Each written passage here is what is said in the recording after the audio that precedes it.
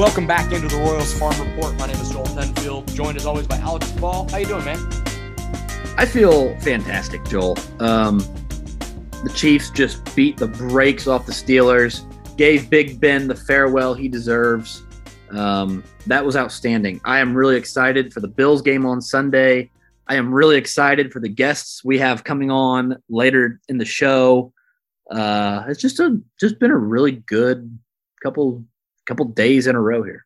So, as I've talked about on this show before, as much as I love the Royals in Kansas City, at heart, I'm a Mariners fan, and that in tune leads to me, liking the Seahawks. I'm more Chiefs than Seahawks, but still have a little, I don't hate them or whatever. And my family and I lived in Washington State the year that the Seahawks went to the Super Bowl and played the Steelers when Sean Alexander was the MVP and Matt Hasselbeck. I actually went to the divisional round playoff game at then Quest Field when the Seahawks played the Redskins like that year. So it was, memorable year for me. And I remember I'm sitting at my friend's house watching the Super Bowl 40 it was me and all of the dads. All of my friends were all upstairs, not paying attention to the game because they didn't care. I was 9 years old wearing my Deion Branch Seahawks jersey, sitting there watching the game. And from that moment, I hated Ben Roethlisberger for no other reason than he just beat my team. Turns out we all had reasons to hate Ben Roethlisberger, and I've been right for the last 16 years. So it was nice to see him get unceremoniously just bopped in the final game of his career. So goodbye, good riddance. I'm glad you're gone. 1,000%. I'm ready to see, because I actually really like Mike Tomlin. I love Mike Tomlin, and I am excited to see what he can do without a total cancerous locker room that he apparently had for years and nobody knew about, and with another good quarterback. We've seen him win. Well, I guess Bill Cowher was the head coach for number one. Tomlin got a ring early. And then really since then, it's been the Tom Brady show in the AFC. It's kind of an unfair way to judge an era when you have undoubtedly the greatest systematic team of all time between Belichick and Brady. I really think if the Pittsburgh Steelers can swing like Aaron Rodgers or Russell Wilson, that team is going to give the Chiefs fits next year. And I don't mean they're going to beat the Chiefs. I don't mean that. I'm a huge Chiefs fan, but I think that would be a great rivalry if they can go get themselves a legitimate quarterback and fix their defense a little bit. Defense was a little bummy this year. So obviously they got some steps, but I like Mike Tomlin so much. I would prefer him to be the Chiefs rival than Josh Allen and the Bills. I don't want anything to do with Josh Allen and the Bills. I hope they never win another game, but I would be okay with the Steelers being that rival because I have an affinity for Mike Tomlin. I get weird Jimmy G to Pittsburgh vibes. Why? I don't know, but that's what I think is going to happen. I could Early see prediction. it. I could see it. Yeah. Just especially as a stopgap if they go draft Kenny Pickett or something. Yeah. No, I could totally see that. Moving on, we can talk more football at another time, but today we have a couple awesome interviews for you. If you're just a nerd for pitching development, hitting development, which to a certain extent, if you listen to this podcast, you are. For the second, we have a couple two-time guests now on the show. We're going to start out with an interview with Greg Vogt, who is the founder of PRP Baseball in Indianapolis. If you don't know, he's been on the show before to talk about Will Klein. He has trained him in the past and talk about his year and what he's been able to do this offseason and, pitching development as a whole. It's a really, really awesome conversation that Alex and Greg had. And then Alex and I were super excited for this one. Been excited for a couple weeks and we were able to land it. But for the second time, we had Drew Saylor, who is the Royals director, the hitting coordinator. He's basically second to Alex Zumwalt as director of hitting development. And to have him on to talk about a few guys within the organization, but just coaching philosophy and hitting philosophy and everything that the Royals have going for them. I mean, it's Coach Saylor's just second to none. He's genuinely one of the best people I've gotten to interview in the game of baseball. And I think it's a really fun conversation. It should give you, as a Royals fan, even more excitement about what he and Alex Zumwalt and Mike Tozar and other guys are able to do with these hitting prospects. Yeah, I I literally walked away from our interview with Coach Saylor excited. Like, I was legitimately excited. I was like, oh man, this is awesome. Like, I cannot wait to see what the next step is. And I was looking back, and Joel, one of my favorite things about writing up our preseason rankings is getting to like recap the year they had. And in the process of typing out and explaining to the readers the year they had, what to expect, and the player, basically writing a mini scouting report, I get to like recall and go back and relive all those moments that I'm talking about and get excited for the Royals system again. And little sneak peek into, by the time you're listening to this, actually, the top 15 might be out, 15 through 11, but a little sneak peek. So Frank Mazzucato came in at number 11 on our list. And I was going through basically in his write-up and saying, look, Frank Mazzucato being number 11 on this list is not an indictment on Frank Mazzucato, because there's four prospects that are top of the list. It's not really particularly close. Bobby Witt Jr., Nick Pratto, MJ Melendez, Asa Lacy. Like, I don't think anybody is overly surprised that those four are going to be ranked ahead of Mazzucato.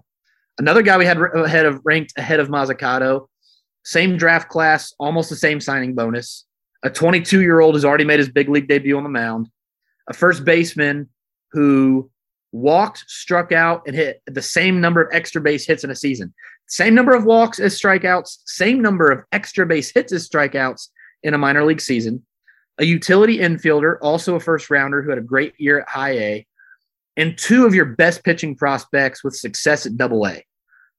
Where does he fit in? And this isn't even an indictment on Mazzucato. This is a roaring review for the Royal system. It is. This is what you call a good problem. This is a great problem to have. I mean, the Royal system is loaded. The top 11, 12, 13, 14, 15-ish prospects, loaded. So the fact that your 7th overall pick, in my opinion, is no better than your 10th best prospect is fascinating. It is awesome. It is a great problem to have. It is in no way an indictment on Mazzucato, but in talking with Coach Vogt about some of the Royals' arms and talking with Coach Saylor about some of the bats, I am pumped up. I'm fired up, and I cannot wait to see what happens in 2022. Yeah, it's amazing what a couple of years and a few coaching changes and a few organizational philosophies does. Well, it's amazing what some of those changes do in a matter of a couple of years. We mentioned it a couple of times, and it really, I think you and I kind of felt that the turn into kind of where the Royals were headed in an organizational philosophy, at least to a certain degree, when they drafted Asa Lacy 4th overall, gave him $7 million to come and pitch for the Kansas City Royals, and told him, stay in College Station, keep doing you, keep training, and we'll bring you to the alt site later. But for now, keep working and doing what's best for you. Can't imagine 3 or 4 years ago that the Royals would have done that. They would have said, nope, you're coming to Arizona right now. We're going to start molding you into the guy that we want all of our pitchers to be, rather than just kind of making guys, I don't know how to describe it, but just like, you're going to fit into our cookie cutter and we're going to make that work. And that's just not the way that pitching works, because no two pitchers are the same. So to see that coupled with the talent they've been able to produce, along with the development that these guys have been able to get, and they're not just good when they come in, and then how much better are they getting? Like, guys are getting legitimately better at, on the hitting side and the pitching side. There's a lot to be excited about. Absolutely. All right, well, without further ado, we'll get into our interview with Greg Vogt and then Drew Saylor after that. Thank you all so much for listening to this episode. Be sure to follow us on the Royals Review Radio. Leave a like, 5-star review, wherever you get your podcasts. Let us know how we're doing.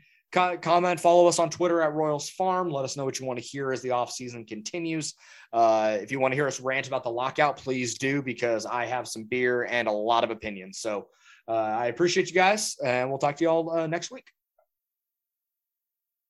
All right. Joel and I are joined now by a very special guest, Greg Vogt. He is the director of PRP Baseball out of Indianapolis, Indiana, is joining us tonight. If the name sounds familiar, Coach Vogt's been on the podcast before.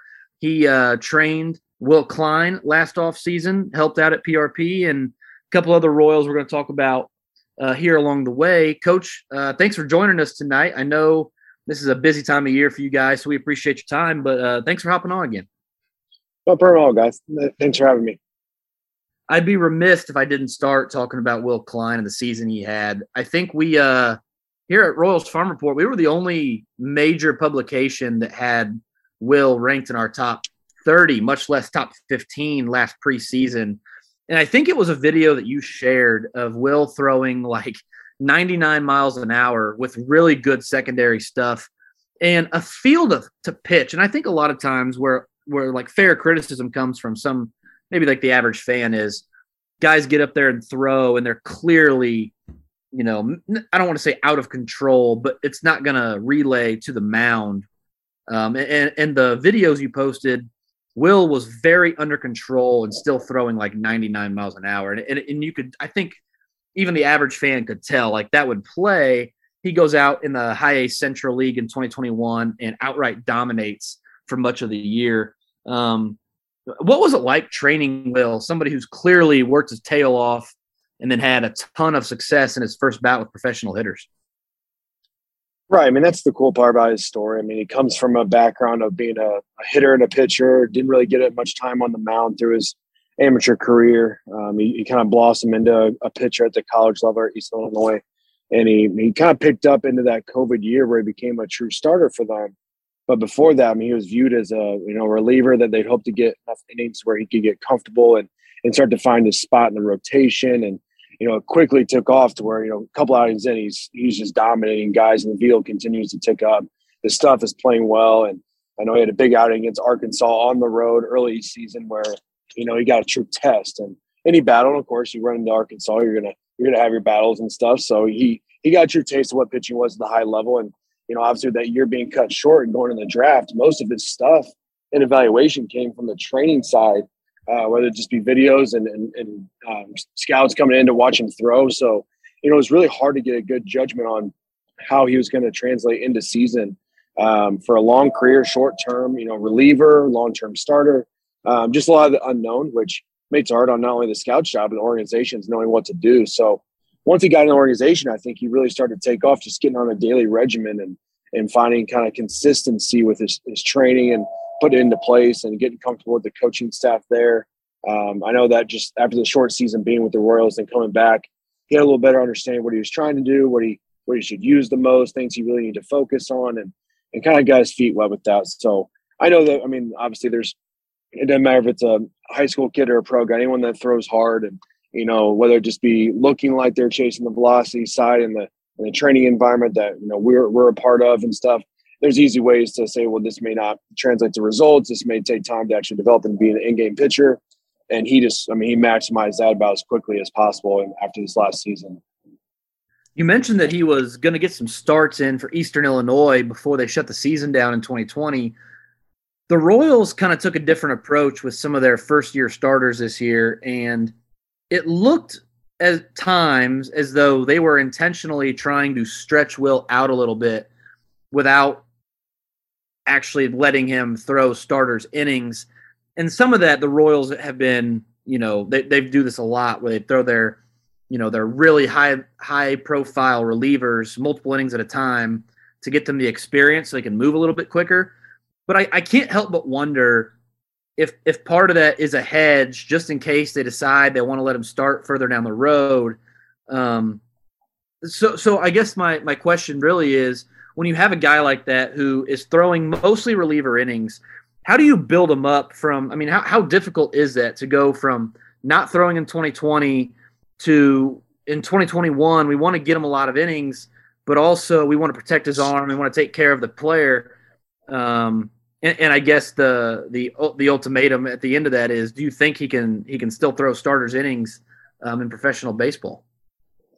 Right. The hardest thing for Will, and even going back to the Nolan Watson situation, is Will had not thrown over like 50 innings in a calendar year. So like amateur, college, or professional. So I think the Royals did a really good job of managing his innings. And obviously with the way minor league seasons work, guys move up and down. You got to piggyback games, you got to travel. Like, obviously understand the difficulty behind it, but I felt like they did a good job of building up his workload while also managing the flexibility of him going into the back end of the bullpen at a higher level, or also progressing into his starting role. So I do praise that approach on that end, because the piggyback starting has become a true thing throughout minor league baseball. We've had several guys that were that piggyback starter where they came in like inning 4 or 5, and their goal was to get to like that 50 pitch or 2 to 4 innings mark, and then have that kind of 4-day rest period in between where it was almost like a starter, but also kind of managing the innings that they were throwing. So I think that's one, it's smart with guys in those situations, like going back to Nolan's spot, like he hadn't thrown that much healthy for 2 years now, and kind of getting him an opportunity to throw more innings, but not, wearing him out halfway through the season, I think was a good approach. So I know Will's arm, just from the way we talked and communicated, like he was doing a good job of maintaining his workload and recovery levels and lifting aggressively during the season to keep where he was at. I know that from a velocity standpoint and pitching overall, his numbers kept getting better. And I think that's a true testament to, how he was working, how the staff was managing him, how they were working with his, mechanic delivery. I think those are all strong cases for the organization and Will, that obviously really helped him finish in a position that allowed him to be where he was at. You mentioned the stuff continuing to tick up. I know Joel wants to ask you about like this offseason here in a second, but before we kind of transitioning from last summer into the offseason, one thing that kind of is interesting to me about Will's stuff is he throws his fastball up into the triple digits with semi-regularity, yet the spin rate isn't as elite as the velocity would suggest. And I think it actually allows him to play his fastball down in the zone a little more than the average guy that throws 101, which he had some of the lowest home run totals of any pitcher with as many innings as he threw in the league last year. It's kind of a weird spot because typically with guys anymore in modern baseball, you throw really hard, the spin rates typically correlate, and those guys are pitching up in the zone. It's not that Will can't pitch up in the zone. He did that effectively plenty of times. But I also think some of the natural sink he gets out of his ball with some of that relatively lower spin for the velocity helps him keep the ball in the yard. So is it I don't want to say it's weird to have a guy with, spins in the 2200s throwing 101, but is it unique at all, or is it maybe more common than I'm kind of associating with?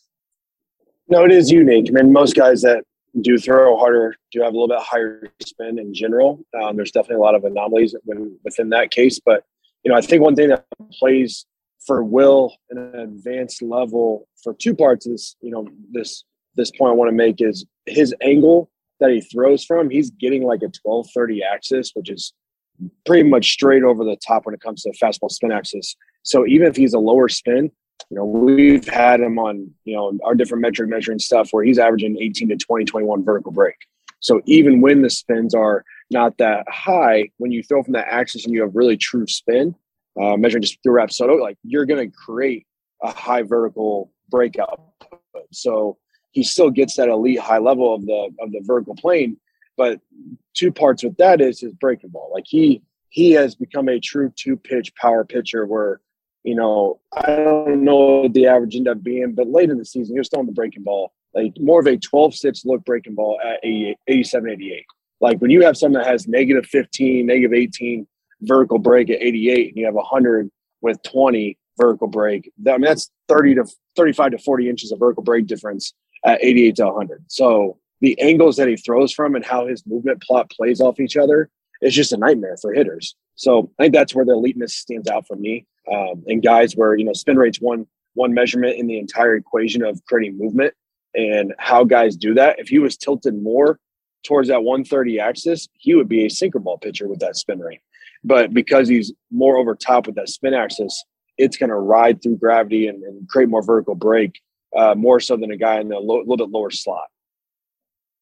So, Coach, how has this offseason training with Will and working on stuff been different than what you saw last season going into his first pro year? Has there been any differences in approach to, working on, mechanics or changing anything? Like what's kind of the difference after that first full year of pro ball for Will? Right. So the biggest thing with his offseason this year is he did move out to St. Louis area. I think it's with his girlfriend and her schooling and stuff, where he's doing most of his training. I think almost all of his training at P3, which does a great job. I would say we're very similar in a lot of ways. So we've stayed in touch, and we've sent some video back and forth and talked through things. Just from his approach to it, just the maturity level, the understanding of his body, like getting a full season underneath his belt and knowing what it kind of took to get him where he's at, getting better understanding with the weight training and the throwing regimen during the off season has been big for him. I know he's shared some stuff on his social media where he's doing some high output stuff right now with P3 with the similar training component that he did last year with us. So, he's still going to be an aggressive thrower. That's the way his body works. He's a very high level mover that, when he moves fast, he moves well. So when you have guys like that, having to try and slow them down is not beneficial. So I know he's still on the same regimen on that end. He might be doing a little bit more specific stuff on certain mechanical things that I haven't seen. But I know just from our talks that, trying to feel out that third pitch and really get more command with either that slider or changeup that he got away from towards the end of the year, just because the other two with the fastball curveball were so high level with the pitch outcomes. I think that's going to be a big focus for the Royals and him, is making that decision down the road on becoming a starter, needing a third pitch to get through that lineup at least that second time and the third time, compared to being a two-pitch guy that, whether those batted ball outcomes are extremely low, obviously keeps the ball in the yard. He punches out a lot of people.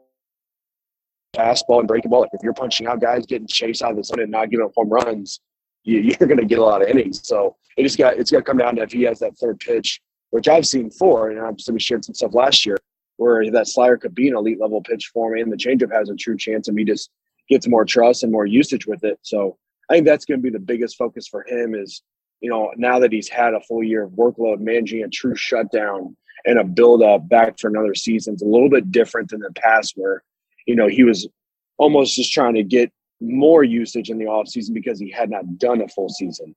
So that's going to be a shift for him as well, I would assume. You mentioned striking out the world, and another guy that you guys have with the Royals who strikes out the world is Peyton Gray. Peyton Gray went to high A, struck out over a batter and a half per inning that he faced with a 1.26 ERA on that same Quad Cities team that Will was on. Got some time at Double A as well. Really, really high strikeout rates again. You mentioned that he had gone through a little bit of an injury spell. He was rehabbing, looking good.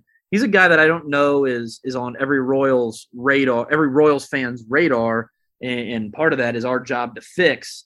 So A, how is Peyton doing? How does he look in terms of being ready for spring training? And B, brag a little more on him because he had until the injury and minus a little bit of walk issues, a really, really good year in terms of his stuff dominating professional hitters.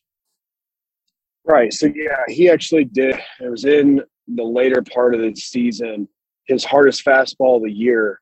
He sent me a video of it with the metrics, and I was like, he punched the guy out in the inning, and he sent to me. I was like, oh, that was awesome! Like big punch out. He got excited, and then he shook his arm, and I was like, wait, what was that at the end? He's like, yep, my elbow went. I'm like, oh my gosh! Like, of course, this guy's finally gotten a true chance. He's out of a great year, and he pops. So I know he had surgery. I want to say early August, maybe a little bit before that area. So the Royals have had him out in Arizona doing this rehab this offseason. So we've only talked a little bit. I mean, he got married. He did all that stuff. He came back in town around the holidays, and he was right back out there. So I know he's progressing. I know we've talked a little bit about his recovery timeline and stuff. My guess is it's going to be more towards the middle of the year, given the normal timeline if all things go well.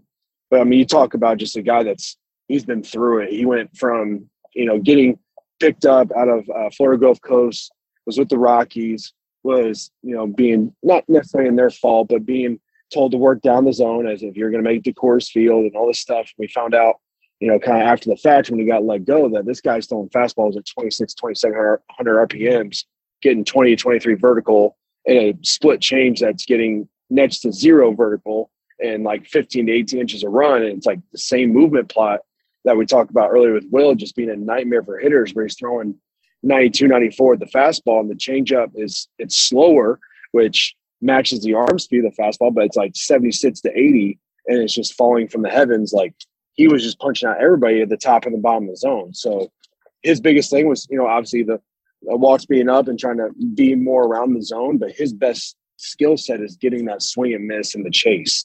So part of it was intentional, where he's trying to keep the ball elevated or use it off the changeup down out of the zone. And that's where guys, see him for the first time or trying to get a sky report on him, like knowing that this guy benefits from swings. So, once he gets back, I mean, I don't see any of that changing. He's a workhorse. He trains like a madman, and he's built himself up after being let go by the Rockies, having a COVID year. He got picked up by the Milwaukee Milkmen in independent ball and won reliever of the year. He didn't give up one single run in, I think, 48 innings, earned or unearned, and punched out like 14 per 9. And it's like, if you want to know how to get picked up by independent ball, it's like, that's probably the best ways. Don't give up a run and strike out everybody. So the Royals gave him a chance, and he did. He went to the whole spring training last year, was having a really good year. So, I mean, I know he's obviously frustrated from how the season ended and everything, but if I know him well enough, he's going to be right back where he was at. I want to ask you more generally about pitching development, because Royals fans, like I mentioned, the Royals drafted a ton of prep arms in last year's draft. The Royals kind of infamously had a rough go developing prep pitchers for a while. And I think you've trained some guys who maybe went through that firsthand, and we don't have to get too specific into the struggles, but it seems that they have turned a corner in some regard. And so we don't have to be specific about the Royals, but can you speak at all to how difficult it is to take a teenager, a high school pitcher who's 18 years old, just graduated high school, and is entering professional baseball the first time, not just in terms of facing professional hitters, but these guys got to be ready to throw anywhere from 70 to 80, 90, 100 innings in their first season without wearing down their bodies and risking injury and making improvements while trying to get guys out. Like, I can't imagine that there's, like, I don't want to say that it's harder than being a professional hitter, but with a professional hitter, there's less risk of wear and tear on the body as there is with pitchers. And so what is that process like? 'Cause I'm sure you've trained plenty of prep arms that get drafted and they sign. What is that process like, trying to get them ready for pro ball, and then when they come back over the offseason, trying to build up their body for their first professional season? Right. I mean, I think there's three main parts to this. I think what I've experienced, especially in some of the conversations that we've had with certain athletes, is it's the culture shock. It's the change in regimen, doing it every day for a living, doing it every day, traveling more on a bus, being around the team, going through different protocols, with each organization having their own training beliefs and things that they want to set in front of them and kind of clear their path.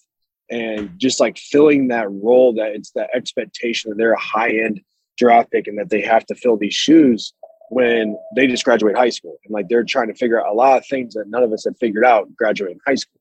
And so that culture shock is huge. I mean, you got to find the personalities and the kids that have, have really built a level of trust with themselves, work ethic that's there, a consistency level that's there. And it doesn't have to be all baseball. I mean, these kids, they're still trying to figure out who they are, but finding the right type of fit, that knowing what's at stake and what's in front of them, they're all going to struggle. They're all going to struggle to adjust to the lifestyle, whether it's giving a lot of money or a little money, but also just doing baseball full time. When they're probably a multi-sport kid, they usually are used to the daily life of going to school and then having after school curriculars and all that stuff, when really all you got to do is show up at the baseball field, train for 3 or 4 hours, build yourself up, and then perform for 100 innings, and everything rides on that. And all the extra time that you have is on you. And that's just a lot of freedom for younger kids to maintain, a consistent buy-in to what the overall goal is, which is hard. I mean, I have conversations with guys that are very beat up from it, and conversations with guys that are, really enjoying that process. So that's number one. Number two, like you mentioned, it's a workload thing. These kids, yes, now with fall baseball and summer circuit, like, unfortunately, these kids are, especially the high level ones, are throwing anywhere from 60 to 100 innings in a year, which is another conversation. But those arms are doing that from anytime from mid-March until, October, like 12th is usually the Jupiter tournament, which every high-level arm is probably going to be at. So they're talking about being relied on for that certain amount of time frame, but they're not training in a way, at least not most of them, are not trained in a way that supports that buildup. So you get some kids that have been more beat up through the travel circuit, whether it be high school travel, fall ball, whatever. And then they get into a full year where the daily training is more. Sometimes it's hard to really evaluate what their bodies can take and how to manage them individually. So I think that's probably the second part, being a workload standpoint, like the recovery time, the amount of things they have access to, but also just an environment change. They may have ways that they've gone about getting themselves prepped for their performance, whether it be, a long toss or a band routine or a specific lifting coach or a pitching coach. And then they get in there and they're with, another 50 pitchers and, a good handful of coaches and S&C staff, a mental performance coach, and they can be overwhelmed by it. They can thrive in it, or they can really struggle to adjust what they've always done. I think that's one hard thing for the scouting and the development, and is most kids that have gotten there have had a routine that has worked for them in one way or another, whether it's right or wrong, for the long-term development. But when all that can change based on the organization and what they believe in, that can really change how that athlete recovers and performs. And as we've heard a lot recently, a lot of these, I always hear Alan Jaeger and Driveline in these companies sharing what each organization believes in. Do they believe in long toss? Do they believe in weight balls? How do they manage players? Because the draft has now become, it's not just, I got drafted by them, I automatically sign. Some of these athletes, and whether they're college or high school, are having more say in what they want to do or what they want to be around in which organization. So that's become more relevant, and I think that's good for baseball because, we have one kid that is probably going to be drafted out of a senior year in the first round, or at least in the top 40, 50 picks, who's a Vanderbilt commit that has a very specific way of training, and it's worked very well for him. And obviously we've been a valuable part in that, but he's also been very innovative on what's worked for him and what adjustments he needs to make. So those things all come into play when it comes down to organizations and how they transfer into a lifestyle of baseball instead of just doing baseball on top of everything else. So, there's a lot of components that go into it, but I do know that just self-experience with it, managing that culture shock and training style and workload are the three things that can either set someone up for success with it and really take off, or really challenge them to find who they are and what works for them. You mentioned the bridge between the teams in the training. So I think one thing that I'll speak for in terms of something I've been impressed by with the Royals is I don't believe that 5 years ago, 6 years ago, they would have been super comfortable with their pitchers going off and training independently in the off season. Now, not that they can't go train with a trainer, but not to the extent where, like, we've seen Will working out with you. Noah Murdoch the other day was posting videos, doing pull downs and stuff. And there's been a couple other examples of guys going to train independently with private companies like PRP that 5-6 years ago, I just don't believe would have flown like it does today. The exchange between a private company like what you guys do at PRP in a big league club, like, not that the players pay you and the team pays them. So not that it's, but in a way, like if the Royals invest a ton of money in Ben Caderna, Frank Mazzucato in round one, $3 million each. And, it would be easy for the Royals to say, hey, we're giving you each $3 million. We expect you to be on our program. And in the last few years, they've done a really good job, in my opinion, of kind of letting guys go and doing what got them there. I think Asa Lacy is another great example. Asa Lacy gets drafted 4th overall. They give him $7 million, and he stays in College Station, keeps training after he signs. Like, I think that bridge is becoming more open. There's more communication. There's more working together, and teams are starting to just kind of let it happen. What does that process look like? You don't have to be specific about the Royals, but how much communication is there between PRP and P3 and Driveline and these teams when they've invested money in a player and he comes to you for help? Like, that's, it takes some swallowing of the pride of the organization to let him go. Right. And I think there's two parts to that too. One, the hardest part, and obviously I've had experience on both ends now, where they don't know what they're doing and they don't know how they're feeling while they're doing it. So I think the best part in the last year or two that I've noticed is a lot of these organizations are requiring a couple of things. One, video of performance, whether that be a pull down or a bullpen or arm action drills or weight room stuff. Almost all of our guys are required to have video to send into their coordinator or whoever's assigned to them. And sometimes those things are the feedback's fantastic, or sometimes the feedback's next to nothing. But they're at least requiring, checkups on that stuff, because a couple of years ago, it was like the Wild West, where it's like, go do whatever you want to do, just be ready when you're here. And I think that can be dangerous too, especially when there's an investment in it.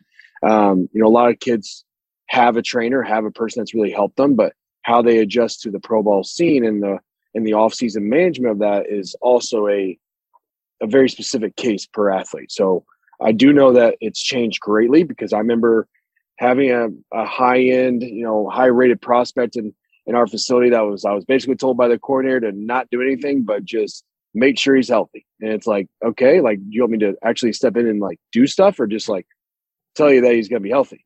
And, again, like, I did my role in it and talked to the athlete the best I could, but it's hard because they want to get better. They want to make it to the show. They want to earn those things. So if we can't maximize that 4 to 5 months off season with that goal in mind, because of restrictions or just fear of the worst case scenario, then how many guys are actually going to get to the show? Injuries are going to happen. We don't want them to. We want to make sure we do everything we can to stay away from them. But we also have to understand that just being a career minor leaguer is not the most enjoyable thing for these guys after getting to the minor leagues. They want to get out of the minor leagues. So these guys they want to make it. And that's where I think the mesh between coordinators and pro ball organizations and their belief systems have started to put more trust in these players to do it. And the other part of that is some of these athletes are being told where to go. And that's not a bad idea either. If an organization believes in a Driveline or a PRP or a Cressy or, Tread, any of these good organizations, then having some guidance from them means that everyone's probably going to be on the same page. So at least if something doesn't go well, then we can evaluate from within and say, okay, what do we need to adjust? How did this not go well? What do we need to make adjustments for next year? Instead of the unknown, which is go do what you need to do. I'll see you in late February and you better be ready to go. Because every organization is different. We have guys in organizations right now that are doing high intent mound work. We have guys that are in week 3 of on-ramp. And that's more guided so from the organization side. And all of them can be right. None of them are wrong because of that. It's more so just what they believe in and how they build up to it. So I think that's the biggest thing. And obviously right now with the lockout and the unknowns of, the spring training modalities and when they're going to get there, that's the hardest part for us is, okay, when do you need them mound ready, or how much mound ready do you want them? So it's been better on the communication side. We talked to a decent amount of these organizations, whether it just be through the athlete or hopping on phone calls to give some follow-up, whether it be movement plots or evaluating a video or just making sure that they're showing up and doing their stuff. So I think that's been a good sign for baseball. And like you said, they want guys to maximize where they got in the organization and how they get to the show. Then we got to maximize the whole year. And they have them for pretty much the in-season part, which we know how the train goes there. It's keeping mound ready, keeping game execution focused. And during the off season, there's a shutdown, there's a buildup, and there's a time to be ready. So that's where most of the development's probably going to happen.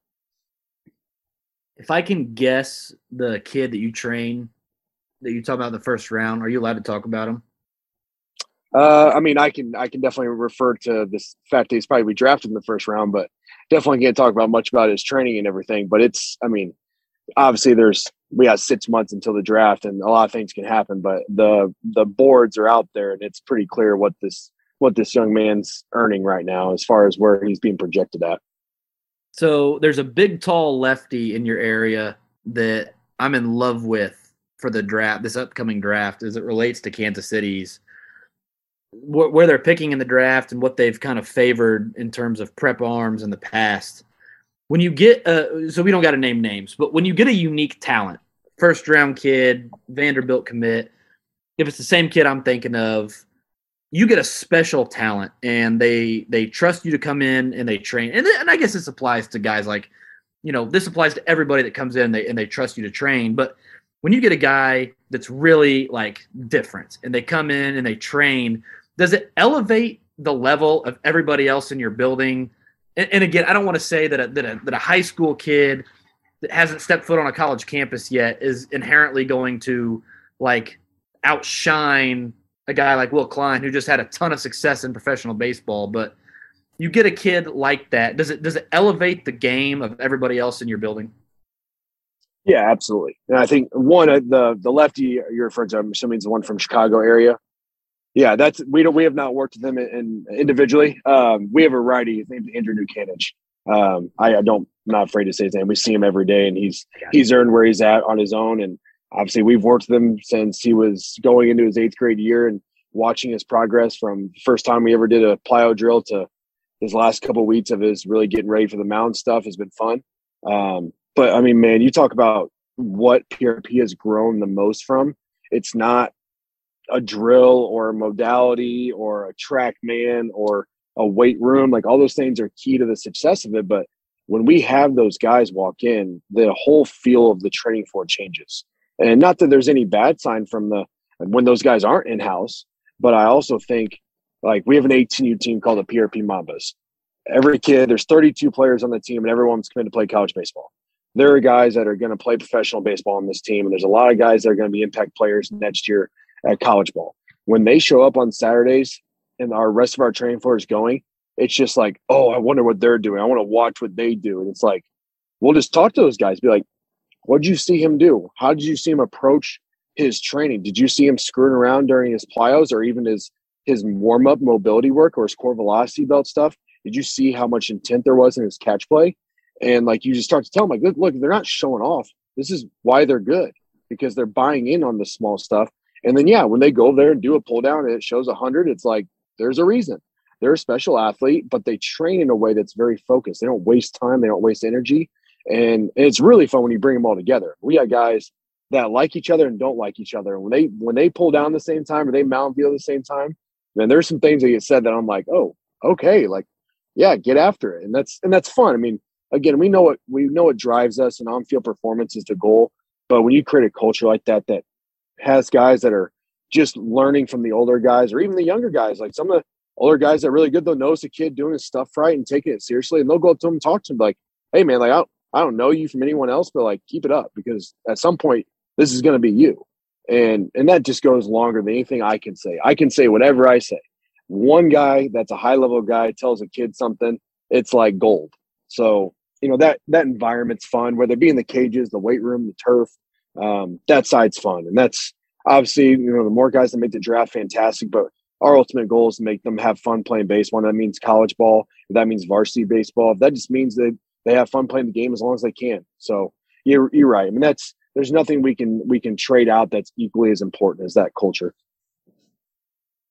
That's awesome. I really appreciate you coming on. I know we promised to try to keep you at a certain time. I know you guys are busy, but it really is. I think there's a group of Royals fans that are fairly jaded, and they are, in fairness, like, they are correctly, I don't know what the word is. They are justifiably jaded when it comes to Royals pitching development. And I really believe that they've turned a corner, and nobody's going to believe it until they start producing. But I think they're close. And I really want Royals fans that are listening to this, I hope you give it a chance, because John Sherman coming over from Cleveland, I think, has had an impact. I think the turnaround that they made with Drew Saylor and the hitters times up with the move they've made to try to create a better environment for their arms. And we talked about, like, I think Asa Lacy is the best example I can give. Royals gave him $7 million and then said, stay in College Station and keep training. Like, right. That's fine. And I think, Coach, like, the stuff that you guys do to train their arms when they're away from them in the off season, it seems like this is a trend that isn't ever going to go away unless MLB teams decide to buy you all up and just, employ you for themselves. But the ability to work with these kids, communicate with the organizations, is a crucial piece of the pitching development process. And the more I see the Royals allowing it to happen, the better I feel about the future of their pitching development. So A, thanks for coming on the show tonight. We really appreciate you. We really appreciate your time and your insight. B, thanks for all the work you're doing for some of the guys that the listeners are going to be wanting to watch here in the next few years, and all the work you're doing for them. No problem at all, man. I really do appreciate you having me on. And obviously, like I said, I know that the judgment can always be there on how things perform at the big league level. But as you see with all the organizations, it starts the minor leagues and the development there. Then all of a sudden, they look like they just became a big leaguer. But that happened 2-3 years prior with all the buying on that side. So it may take a little bit of time, but the organizations that are doing it right on either the guys getting out of the draft or the guys that have been battling through the minor leagues, once they make it, you see the performance on that field, then it's there. And that's the best part of it. That's awesome. Coach, real quick before we get you out of here, to our last question. You're a two-time guest, so I got to change up the baseball history question here real quick. But you're a pitching guy, so I'm going to couch this a little differently than I did with our interview with Drew Saylor. If you could face one batter in baseball history, 60 feet, 6 inches away, not asking to strike him out, but just to say that you've faced this hitter in baseball history, who would it be? A-Rod, and I'm punching him out. Let's go. For several reasons. Are you excited for his ESPN telecast on Sunday Night Baseball? No. Find anybody else. As a guy had a great career. I'm a nobody compared to him, but if that's the one guy, then I'll let him take me yard if that's what has to happen. Hey, I as much as I'm a Royals fan, I grew up a Seattle Mariners fan. I was a jaded little 4-year-old when he decided, I'm going to leave Seattle and go to Texas for 9 figures. I was like, all right, man. Yeah, a lot of money. Never forget the fact that he actually, in part of his negotiation with Seattle, when they want to sign him back, and goes, okay, move the fences in so I can hit more home runs at Safeco. Yep, sounds about right. Now he's on the bump parade. Oh, yeah. Yep. Advocating for sacrifice bunts when you have almost 700 home runs in the show. All right, dude. Right. That's always funny. Well, all right, Coach. We'll get thank you so much. Yeah, thank you so much, Coach. Really appreciate it. Love to have you on again soon. No problem at all, guys. Thanks again. Take care. Joining us now to talk a little hitting. We're very excited to have back Coach Drew Saylor. He's a minor league hitting coordinator for the Kansas City Royals. Second time on the show. Glad to have you, Coach. Thank you very much. Absolutely. Thanks for having me back on, guys. Coach, I couldn't be more excited to get you back. We talked last spring when we talked. The Royals were going through a transition. And when you came on in 2019, and, I know the listeners know this, I know you know this having come in, it was a little bit of a rougher 2019. We didn't have a 2020 season, which looking back, pandemic aside, maybe a blessing in disguise in some capacity. A lot of the Royals' top prospects had great seasons in 2021. I don't think anybody could have really asked for much of a better season. But reflecting on the 2021 season that you guys had, I can't imagine you could have been a whole lot happier with how things went in 2021. But how do you reflect back on a season like that and go, man, A, that was so cool, and B, how do you build on a season like that and think to yourself, man, in 2022 we're going to take that to the next level from what was, again, set the bar pretty high for you guys selves in 2021. Wow, very complex question. I'll try to work, through kind of the systems and processes as best I can. But yeah, kind of working from just where we're at right now. Looking back at 2021, I kind of likened it very much to winning a championship. Especially just in some of my line of work and what I've went through as a manager.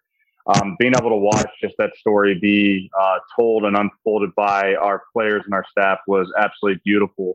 Again, couldn't ask for, better seasons, from a lot of our guys. And really the thing that was probably the coolest was just being able just to hear the conviction and to hear the confidence coming out of everybody, not necessarily just, the leadership perspective, but just the players, how well they felt prepared going out there every single night. Hearing it from the staff, I think one of the funnier moments I had was we had one of our hitting coaches go, man, I'm nervous. And I'm like, why are you nervous? And he goes, I feel like my butt's on the line. And I'm like, well, good, because all of our butts are on the line right now. But it was really cool just to be able to see that the coaches really be able to level up. And I don't even know if that's even the right, definition for that. But just to be able to see them, take in the data analytic components and then being able to really lean into just their ability to communicate and foster trusting relationships with the players. It was just so much fun just to be able to see just their relationships, continue to build and grow deeper with a lot of our players. And so that was really the thing for me that I really enjoyed watching the 2021 season unfold. And really what was awesome is just how much work, how much effort, how much blood, sweat, and tear equity that so many people put into the department and the process. That's what was a lot of fun for me. I'm kind of looking back at the pandemic shortened 2020. And again, just how much we had to grow. I think you said it, pretty, starkly and very direct on the front side. Like we knew we had a lot of room that we had to grow. We had to build a lot of, infrastructure pieces, and there was just so many people that had a hand in it. Not only just from just hitting space, but R&D, behavioral sciences, scouting. Just how many people really came in and wrapped their arms around our guys. That's what was really beautiful to be able to see unfold this 21 season. And looking at 2022, we're just continuing to optimize and innovate our processes. Being able to find some of the margins that we need to leverage, and again, just finding margin enhancers. I think it's kind of the word that I've been using. Zumi and Nick Jackson, who's now our assistant, and Mike Tosar. We want to find those margin enhancers. That way we can continue to help our department grow and players grow. When we talk about player growth, so Daryl Collins is like one of the examples I use for our readers a lot, for our listeners and for our fans. Is I can't imagine being in a minor league system where the end goal for every player by the nature of the game is to reach the big leagues. And not every at bat is, there's a very fine line that you walk between in this at bat right now. My job is to help my team win, but my goal for myself is to do the things necessary to continue to move myself up the ranks. I can't imagine what that must feel like for a minor league player. And for a coach, like I coach high school baseball. And a lot of the stuff I teach my kids is oriented toward development that they're going to need for college. But when we get into the heat of the game, they're competing, they're trying to win. So the example I give with Daryl Collins is, and I'll brag about him, and then you can talk about the process, is Daryl Collins last year. I think from a power output standpoint, everybody would be able to look at it and go, man, there's not a lot of power at present, but certainly the potential for it. And a lot of the other processes he goes through are brilliant in terms of contact skills, plate discipline, an approach that is oriented for future success, even if it's not there at present. But that has to be frustrating for him in a sense where if he doesn't feel like he's producing day in and day out, but he knows the process is there long term, how do you coach a kid through that and knowing, hey, we know it's not what you want right now, but stick with the plan because it's working. And in 3 years, you'll look back and go, man, I'm glad I stuck with it because now I'm playing in big league all-star games. Even though I went through those frustrations, I can't imagine what that's like. But what is it like coaching these young men through that process? Well, I think, really to kind of, there's a lot of different people that have a vested say in that process. Not only just from, what we think DC could be, 3-5 years from now, but also just how we apply that strategy on a daily basis. And I think a lot of that, the credit goes to our coaches because again, they're reading the player plan. They're the ones that are applying on a daily basis. They're the ones that are making adjustments to it as they go forward. I mean, really, part of what we're trying to reinforce to our players is it comes down just to the decisions you make at the plate. And DC does a tremendous job of that. And I think that, you hit it, right on the head. I think that, his decisions are great. His bat to ball skills are, borderline elite. I mean, in terms of just, swinging strikes and just, again, how he, stays in the zone and how he doesn't chase and how he just conducts his at bats night in and night out. And, when you talk about power output, I think that there's a lot of different ways that you can see that increase. I think one, it starts in the weight room. I think it starts with, finding functional movement with regard to that increased strength. And that's one of the things that DC is doing this offseason. But again, just as, they continue to train to the truth with velocity, and again, just continue just to reinforce we want hard contact on a line, and where that goes, we're not particular, like, hey, you got to stay off gap or anything else like that. That's not necessarily something that we, harp on with our guys. It's more to say hard contact in the middle of the diamond. And, really another nod of the cap goes to our managers, because they're the ones that have to weigh the balance of, okay, what is good for this player's growth for the future, 3 to 5 years from now. What is good for the team right now? Because there's times that, you're on a 7-8 game losing streak and you're like, man, we got to find a way to win this game. And I think, kind of all those things together, we put a lot of onus on our managers to be able to know when to push and pull with regard to future development and what we need right now in this moment. And, when it comes to just articulating that to the player, I think our job is to be able to, really show them what the controllables are. And I'm using air quotes with that, which again, it comes down to quality of contact and the stuff you swing at and the stuff that you don't, and everything else that is a byproduct of that, we'll obviously look at, but we just try to really get them to focus on those three things, because that is something that's a little bit more predictive of a future output with our players. So really quick, and setting up my next question, where for the average fan that hears the director of hitting development, where are you stationed? And I use the word stationed, but like, where are you stationed all summer? So, I mean, if fans are thinking about, if you're listening and you're thinking about this, these hitters, they come together in spring training, they come together for fall instructs, and then they go all over the country playing minor league baseball all year with their individual hitting coaches. But where are you all summer? Like literally, like where are you all summer? Well, yeah. First, the director of hitting is Alex Zumwalt. He roves around with me being the coordinator. I rove around. So kind of, I think the best way to associate the role that I do, it's more like a remote employee. I think that may be the best, the best way to articulate. So I go around, Alec goes around, Nick Jackson goes around, Mike Tozar goes around to all of our affiliates. And basically we're there as an extra set of hands at the affiliate, but we're also there to reinforce messages to the players, to the staff. And again, just kind of peeking in to make sure that guys are following the player plans, but also just the overall development strategy of our players. And so we go there, we have coffee, break bread with the players, break bread with the staff. And again, just we're there as a resource. That's kind of what my role is during the season. So it's a lot of airline miles, it's a lot of rental cars, and it's a lot of hotel stays. But that's kind of what my role is. And our role as the leadership during the season, we bounce around all of our affiliates, and we're there to be able to assist in the development process of the players.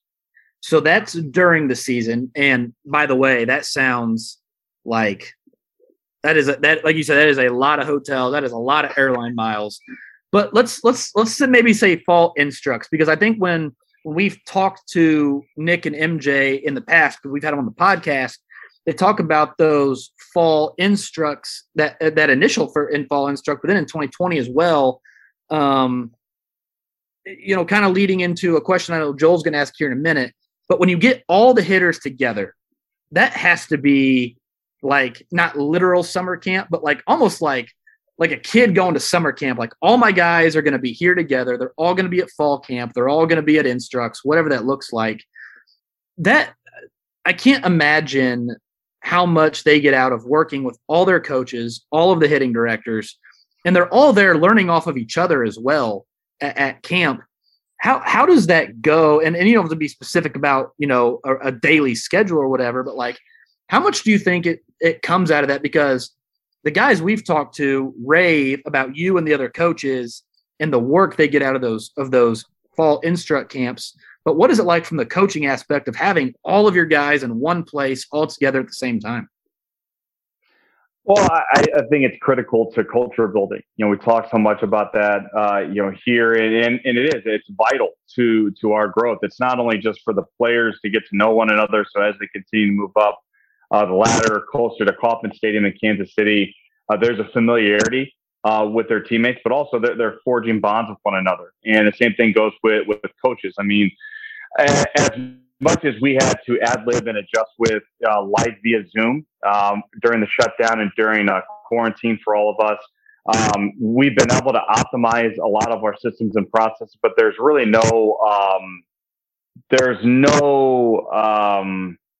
I guess, shortcut or way to augment that face-to-face interaction and the work that you get to do and put with all the players. And so when we get those guys in our fall camps, and even, you think about spring training with the whole entire system being there in Surprise, it's really a unique opportunity for us to be able to showcase the new ways and processes we're putting into place. But it's also an opportunity just for us to be able to put a name to a face, and just the proximity, being around everybody. I think that's really important. Because again, ideas get shared there. You get a chance to go on, like I said, break bread, walks, those types of things. But again, when you get a chance to be able to see just the different, subsectors of what it takes to be a AA player versus being a rookie ball player or AAA from high A, when you get that opportunity to kind of see what it looks like and experience what it looks like, it's another level that all of our players get a chance to be able to experience. And I think that helps fuel the fire of their competitiveness.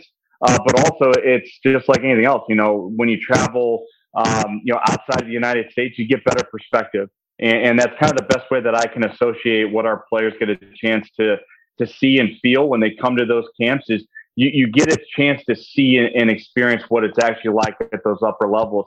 And there's also a big mentorship process that our players have at those upper levels, to be able to take those younger players under their wings and to be able to help them along in their process and be able to fast forward their development. So Alex kind of mentioned it with the seasons that Nick Pratto and Engin Melendez had in 2020, and really revitalizing their career after a rough 2019 in high A. We had the opportunity to interview them during this last season, and they both mentioned time at the alt site and both with Instructs, being able to work on some things and retool some things in their swing, and really had kind of like light bulb moments of, oh, this is the thing. And then bam. And then the progression was what it was, and the seasons they had what they were. How do you go about retooling guys and trying to figure out maybe something different in their swing or their approach or their bat path, anything like that, without changing who they are as a player wholly, right? I think there's a balance there, maybe trying to make things, try and change too much and then completely change who the player is. How do you balance that and then help the player get to that light bulb moment through some of that, those philosophical changes? Yeah, both those guys are interesting case studies because the changes that they made, one was fairly physical, the other one was more of a psychological change. And really, our job as teachers is we have to be able to take in all the information, we have to synthesize it, and then we got to be able to tell a really compelling story to our players about kind of the vision that we have for them, the adjustments that we want them to make, and how they're going to be able to do that. I talk a lot about the how is the most important thing. Yeah, the why is important, but I think that we're starting to graduate now with our players. We have to be able to be more specific with the how. And really that's where a lot of our other departments come into play, because, maybe the best thing for, a Michael Massey is not taking 275 swings in the cage. It may be him, going in the weight room and finding a little bit more range of motion, or it could be, a player that needs to spend more time with Ryan and Melissa, Lambert in our behavioral sciences. And really that's where I think the money is made, if you will, is I feel that we have really good discussions with all of our other different departments. And I think that we just, come to terms with, this is the most important thing for our player to focus on right now. We express that to our players. We show them how we got to this, process. And then from there, we put all of our focus and attention into that one thing. And so, speaking to, kind of what our process is with all of our players, it's not rocket science. All the other teams are trying to do it. I feel that just our process here in Kansas City, I just feel that we collaborate better and we communicate better. And I know that it sounds really simple. I know it's not that easy.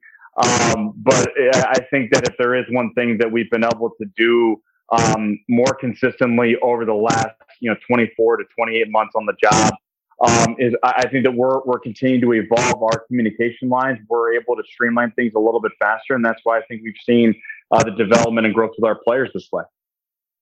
I know you have 5 or 6 of you guys that are, like you said, kind of roaming around at any point in time, and each level has their own hitting coach and then assistant coaches involved.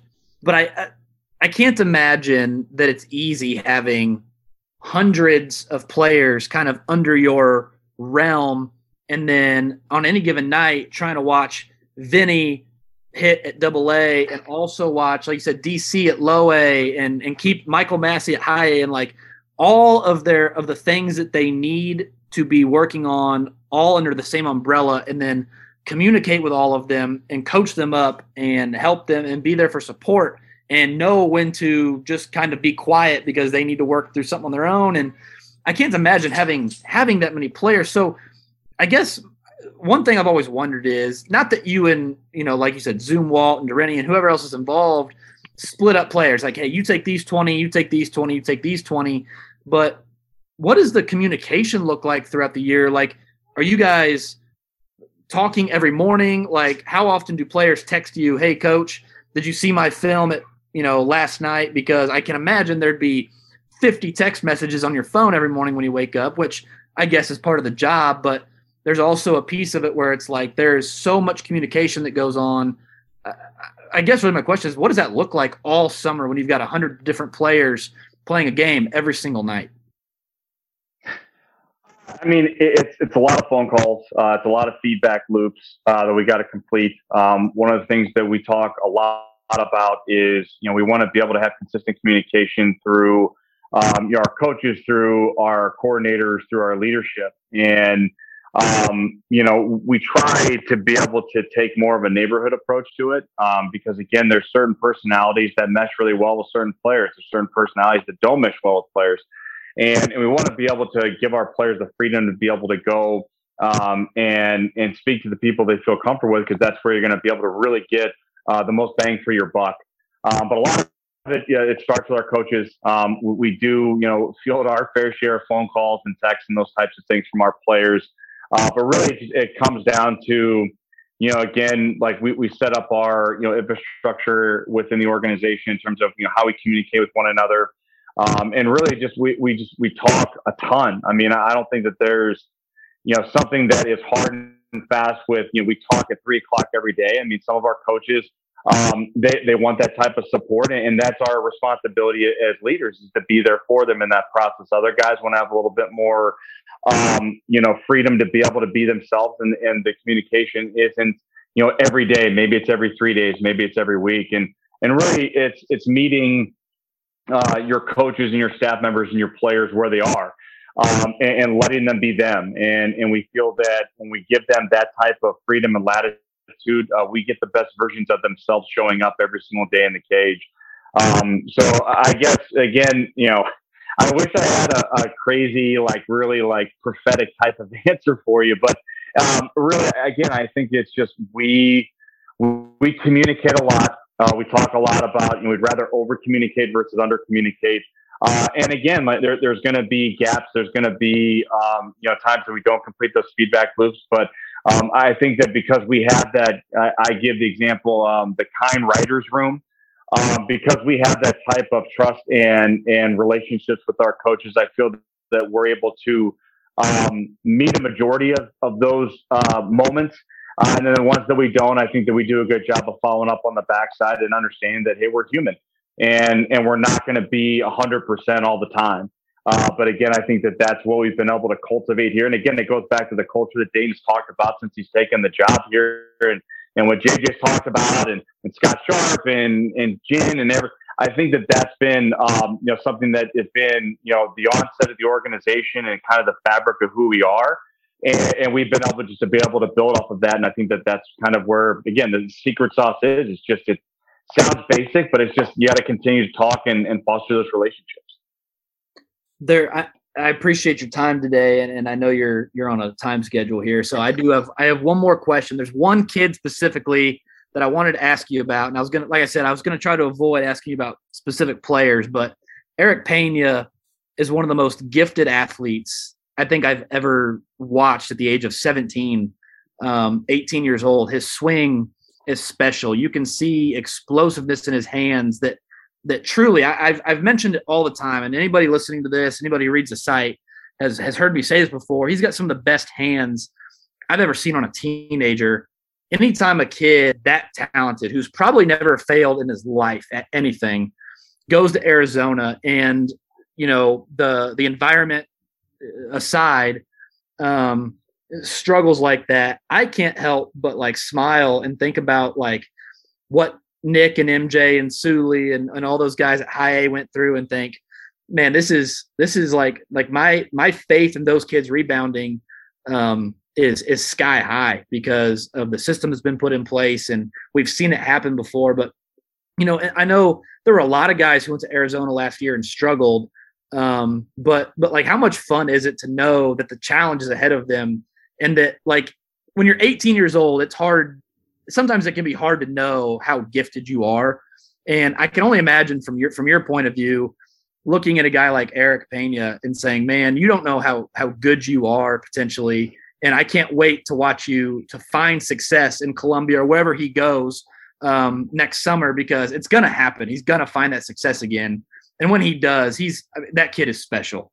And I can't wait for him personally. But like, as coaches, as parents, knowing that these kids don't know how gifted and talented they are, it's fun to watch them realize that sometimes. Yeah. And I think, I've talked a lot in a bunch of different spaces about just the specialness that is Eric Pena. I still, think about just that 2020 year, the shutdown, and just again, how challenging it is to come, stateside, to go through a big league camp, to go through a long season in Arizona. I mean, shoot, he was there from February until the end of the ACL. And again, just the rigors that go into that. And again, I have a lot of close friends that are teachers, and I think that the challenges that we've seen with some of our quote unquote, big time prospects, it's the same thing that we're seeing in the school district. It's the same thing we're seeing socially with everybody. I think that we're not going to truly understand the magnitude of what this virus has presented everybody in the world with regard to just the challenges of basically just having life cease for almost a year. And, you look at the struggles that a lot of players and our organization is not immune to it. I know all the other 29 had the same challenges along the way. But, you look at a guy like Eric, and, he is exceptionally talented. Everyone is still really, really excited about what he can be.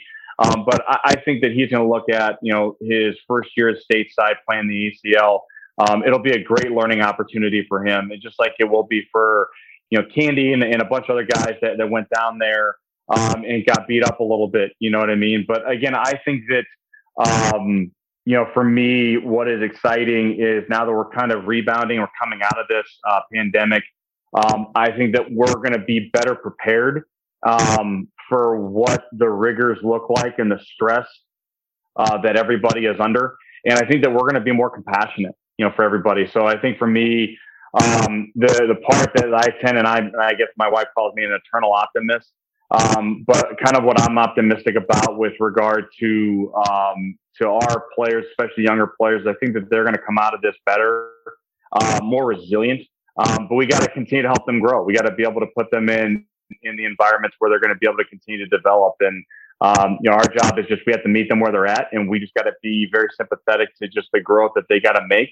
But also just the emotional and the psychological components, and again, you being a teacher, you probably see the same things. Like, man, like, this 8th grader is acting like a 6th grader, and I don't know what the heck's going on.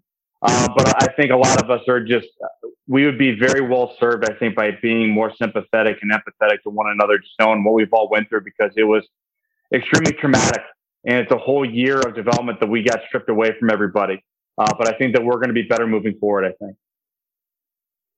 Coach, this has been awesome. We really appreciate your time, and hopefully this isn't the last time we have you on. Love to have you on again soon and talk through what these guys are doing in 2022. Before we get you out of here, we asked you the baseball history question the last time you were here. Along the same vein, you're a hitting coach, like you're a hitting guy.